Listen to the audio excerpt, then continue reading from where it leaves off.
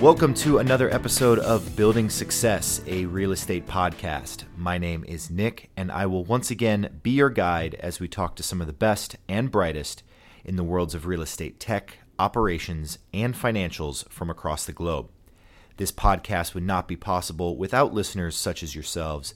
So if you like what you hear and you'd like to hear more of it, please consider liking and subscribing to the podcast wherever you get it from, whether it be iTunes, Apple Podcasts, Stitcher, even YouTube, anywhere that you get our podcast. If you can like it, share it, subscribe to it, it goes very far in letting us know how we're doing and what content you find relevant moving forward. So today I am joined by James Lavery, the Director of Marketing for EMEA at MRI Software. And on today's episode, we will be discussing a new report recently released by MRI Software, charting UK property trends. And I am joined by James today. James, how are you doing? Yeah, I'm good. And we are in the midst of MRI Software's International Users Conference taking place in London this week. And what better time amidst all of this technology and innovation to get together and talk about what's happening in the industry, particularly what's happening in the EMEA region, Europe. Really excited to dive into this report, and I've already reviewed it.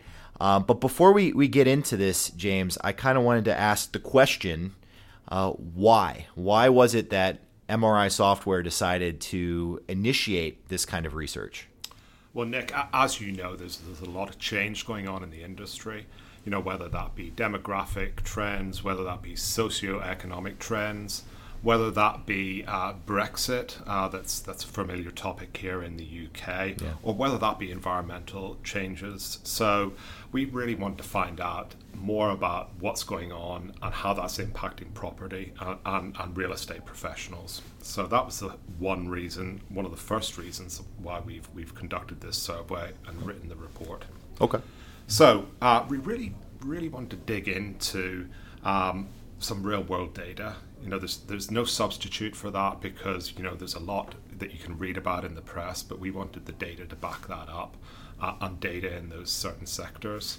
And we've got a breadth of operations as well, and we wanted to go across all of those sectors and really dig into what's happening within those sectors. So those are the principal three reasons why we conducted the survey, and we really want to talk about it at events like IUC and engage with our clients at a time like this. Well, let's talk about those sectors for a minute, because obviously the report's only as good as the data that's provided. So where did this information come from? Who was interviewed in the survey to put this report together? Where did the information come from?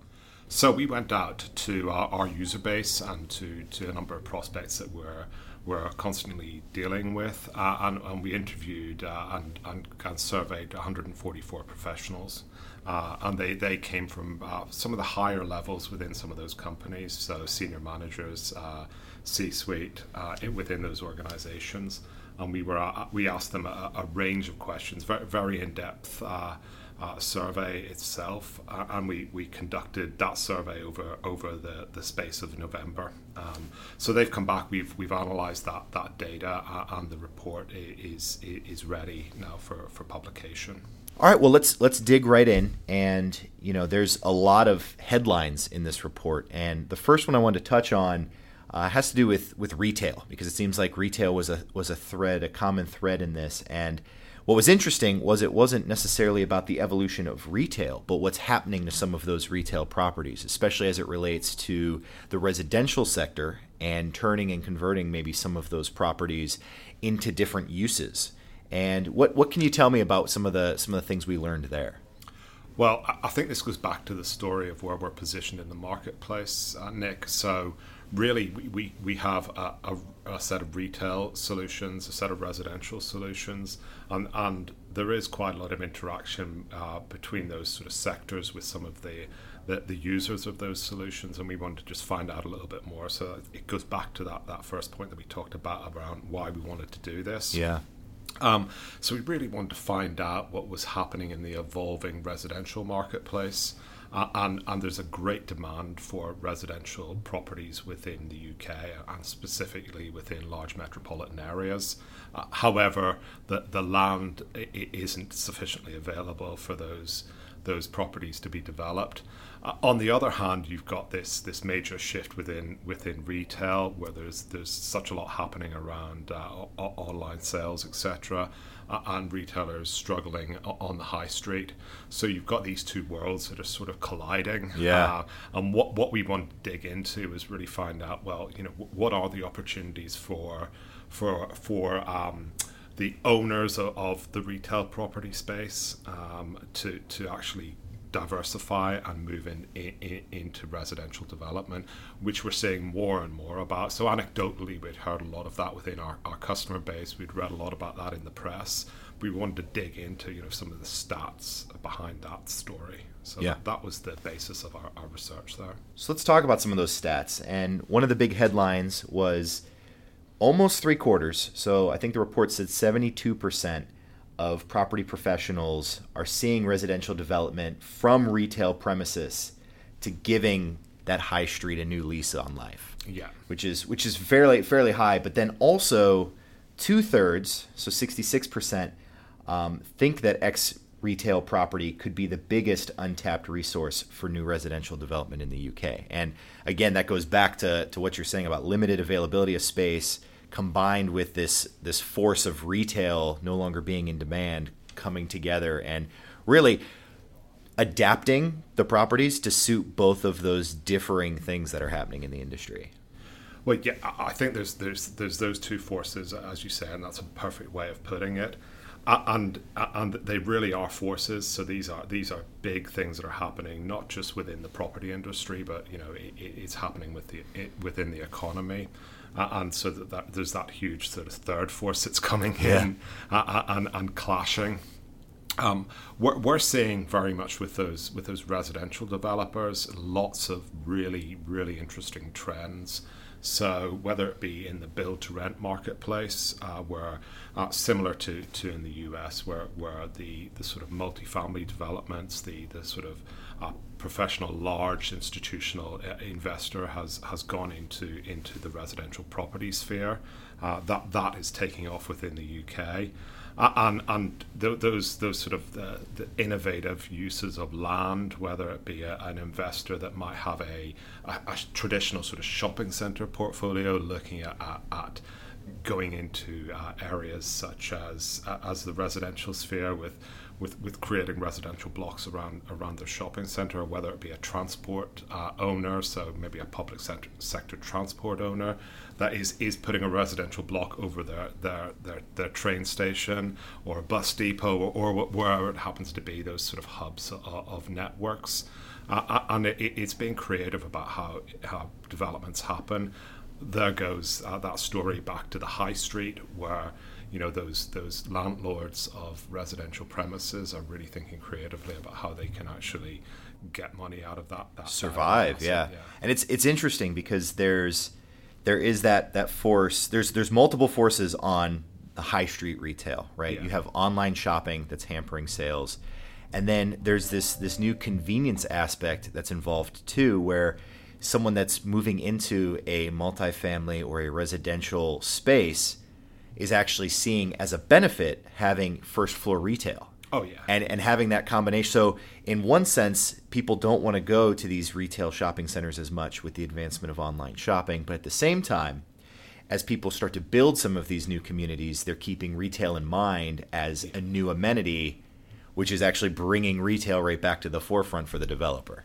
Yeah, to some extent, there's no such thing as commercial development anymore, or residential development. It is mixed use, and we've been seeing that for a long time within this particular geographic area, and worldwide for that matter. So those traditional sort of people that just concentrated in one asset class, it just it's practically unheard of nowadays. Or you look at it a bit uniquely. So that's a trend that's been happening for a long time and just will continue to evolve in that direction.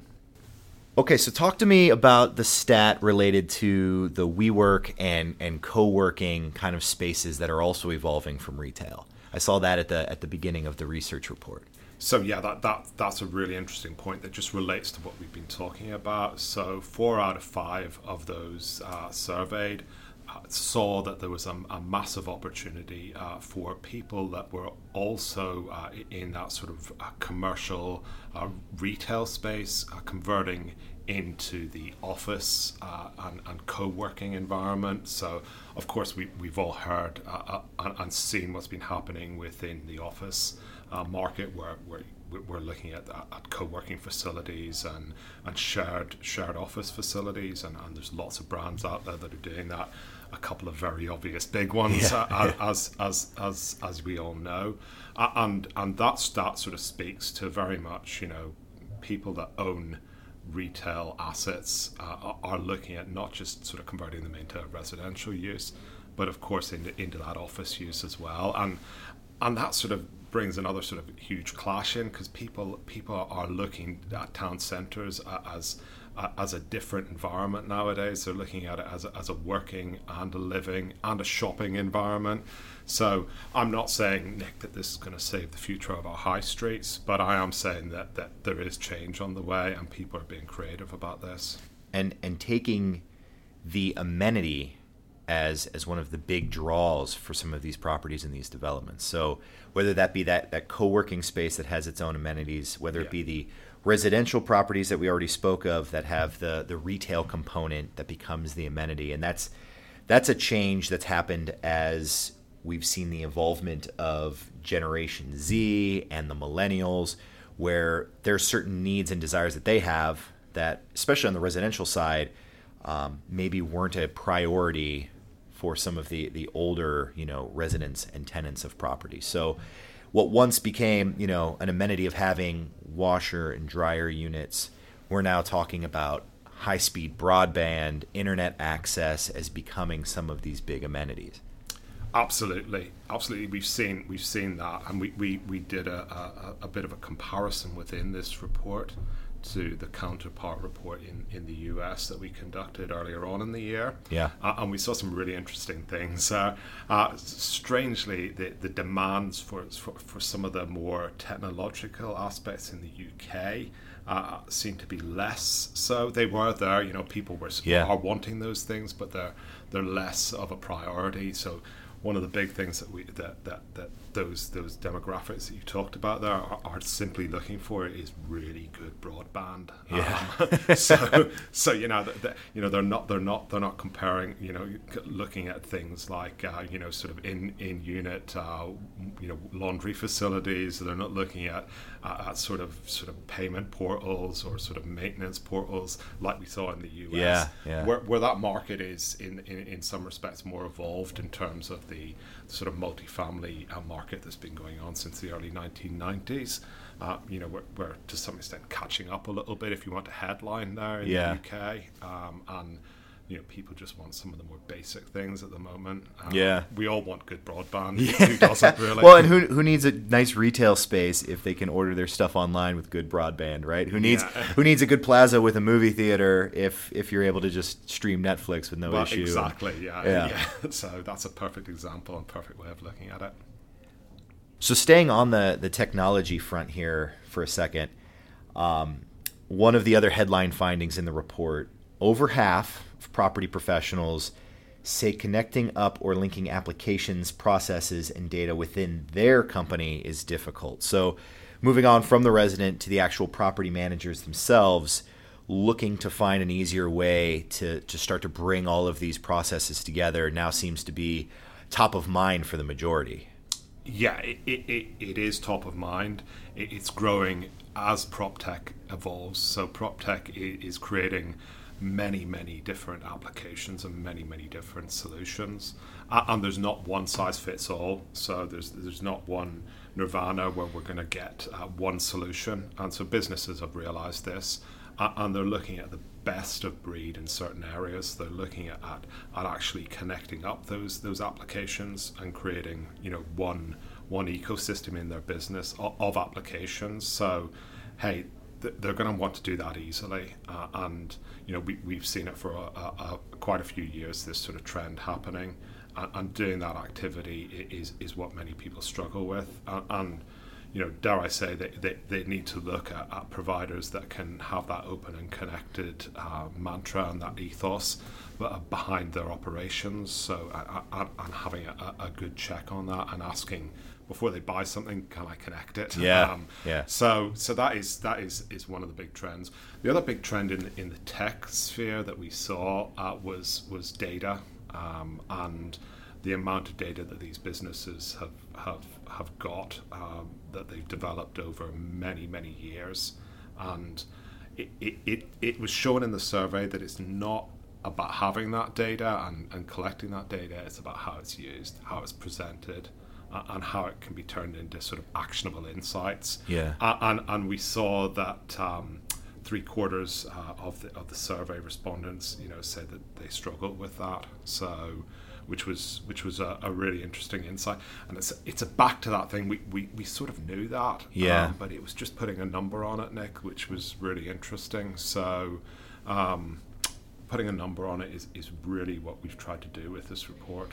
And that's why we wanted to do it. And as technology evolves too, people are realizing that there's so many more uses for their data beyond, the simple basic reporting that they may have had in the past. And there's plenty of different applications and ways to utilize this information to not only streamline their processes, but can really bring impactful, insight into what it is that they're doing. Yeah, absolutely. They might have a piece of data in there that they don't really know what the use of it for is until they start to mine that. So we've talked about sort of, especially in the residential sphere, where there's these businesses that might be looking at where they place developments, for instance, how they run those developments, but they could have some really useful data about their residents already that they're not mining and they're not utilizing. So it's about knowing how to dig into that, how to find it, and how to report on that. And that's a challenge that's gone on for a long time within property management. But I think it's really interesting to see that people are realizing that now. Because it's something that businesses that like this one has talked about for a long time and tried to help people with, but it's coming to the attention of people that it's a problem now. So that's really good. So obviously, you hear the phrase and the words prop tech. It's being used a lot, and in the survey, there's a lot of organizations that were responding about the need to, whether it be, as we discussed, dealing with their data or finding solutions that can work together. The surprising thing in the survey that I saw, and hopefully you can speak to this, is that there was still a group of people that believe a lot of this is just noise. And, there's a lot of, when they're hearing all of these buzzwords, they're kind of more standoffish, waiting to kind of see how things are evolving. Can you kind of speak to that group as well? Yeah, that's really interesting, and there's been a lot of commentary around this within the industry and a lot of blog posts about, is this the time for prop tech? Are these the years of prop tech? And many of the industry commentators have said, yes, it is, but it's going to take time. So I think we've been in prop tech for a long time as a business, and we've seen sort of many peaks and many troughs in that, and within the sort of the wider, more amplified noise of prop tech, there is a lot happening, and there's some really forward-thinking companies that are adopting it and trying to connect things up and use that sort of ecosystem approach and build better internal systems and better customer-facing systems out there. But there's many others that are just sitting back and seeing what's happening and seeing what are the best solutions, and frankly, there's some confusion out there as well. Yeah. So I think that speaks to that sort of group that might just be sitting back there and maybe slightly confused by the marketplace. Confused and waiting to see what actually becomes maybe of some of these technological advances. You hear blockchain, you hear robotic process automation, you hear artificial intelligence in real estate. I think in some instances it can make some companies feel a little more apprehensive about jumping feet first into something that may not be a proven technology yet. Absolutely. You could even say scared. As one word that just sort of sums it up. Yeah. So I think they need to oftentimes just sort of go back to basics, and it's interesting. We are holding a couple of sessions this year at our user conference that are sort of talking around that subject, both within the sort of residential sphere and within the wider marketplace. What people should be thinking about when they're adopting technology. So we're hoping to help people and guide them through that process as well. So speaking of processes, maybe we should turn the discussion towards Brexit. I know that was another piece to this report, and some interesting statistics and thoughts came out of that. Can you speak to that? Yeah, it's a really interesting time here in the UK, and it's such a huge topic. And we thought to ourselves, will we ask a question on Brexit? And we mulled it over long and hard about that, but we thought we can't ask people about the industry and not ask them about this subject in this particular time, because there's been so much talk and noise about it. At a dinner party you mentioned Brexit and everybody moans, but it is headline news. So. And it will affect one way or the other the way that some of these businesses are going to handle their operations. It will. It'll affect probably how we all live in the UK for a good while now, but. In terms of the survey, there are some really interesting things. The marketplace seems to be quite buoyant and quite upbeat about the future. And some of the stats that we got were that 29% of the marketplace felt that a Brexit of really any kind would probably not, whether that be soft or hard, would probably not affect the industry too much. Which is surprising to me. That feels low. Well, it did. It felt low to me as well. And we started to analyse the responses and analyse the mood of the industry around those. And it really seems that people are quite sort of confident based upon the past history. So the property industry is subject to ups and downs. We've all been through a lot as property professionals. And we've seen what's happened in the past, not just the past 10 years, but if you go back into further cycles, we've all been up and we've all been down. And I think that's the mood of the industry is, hey, we've been through this before. We know what happens. We know how to handle it. We know how to sort of retrench into the position where we need to be. So that's where we felt that there was a feeling in the industry was towards that area. So interesting, surprising to me as well. But once you look at it in a bit more detail, it tends to make sense. Yeah. So that's kind of Brexit from the property manager perspective, and the property organizations. But now let's kind of shift Brexit to the actual impacted, maybe home buyer, renter, someone in the space looking at renting or buying a property. What kind of findings did you see on that end?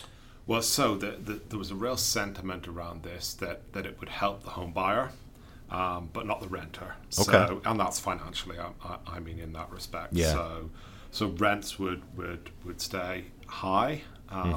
There's a potential that buying prices might fall, and that sort of supports some of the sort of governmental banking analysis that's out there as well, that there's a chance based upon differing models of Brexit, whichever way you look at it, that there could possibly be house price falls helping the buyer.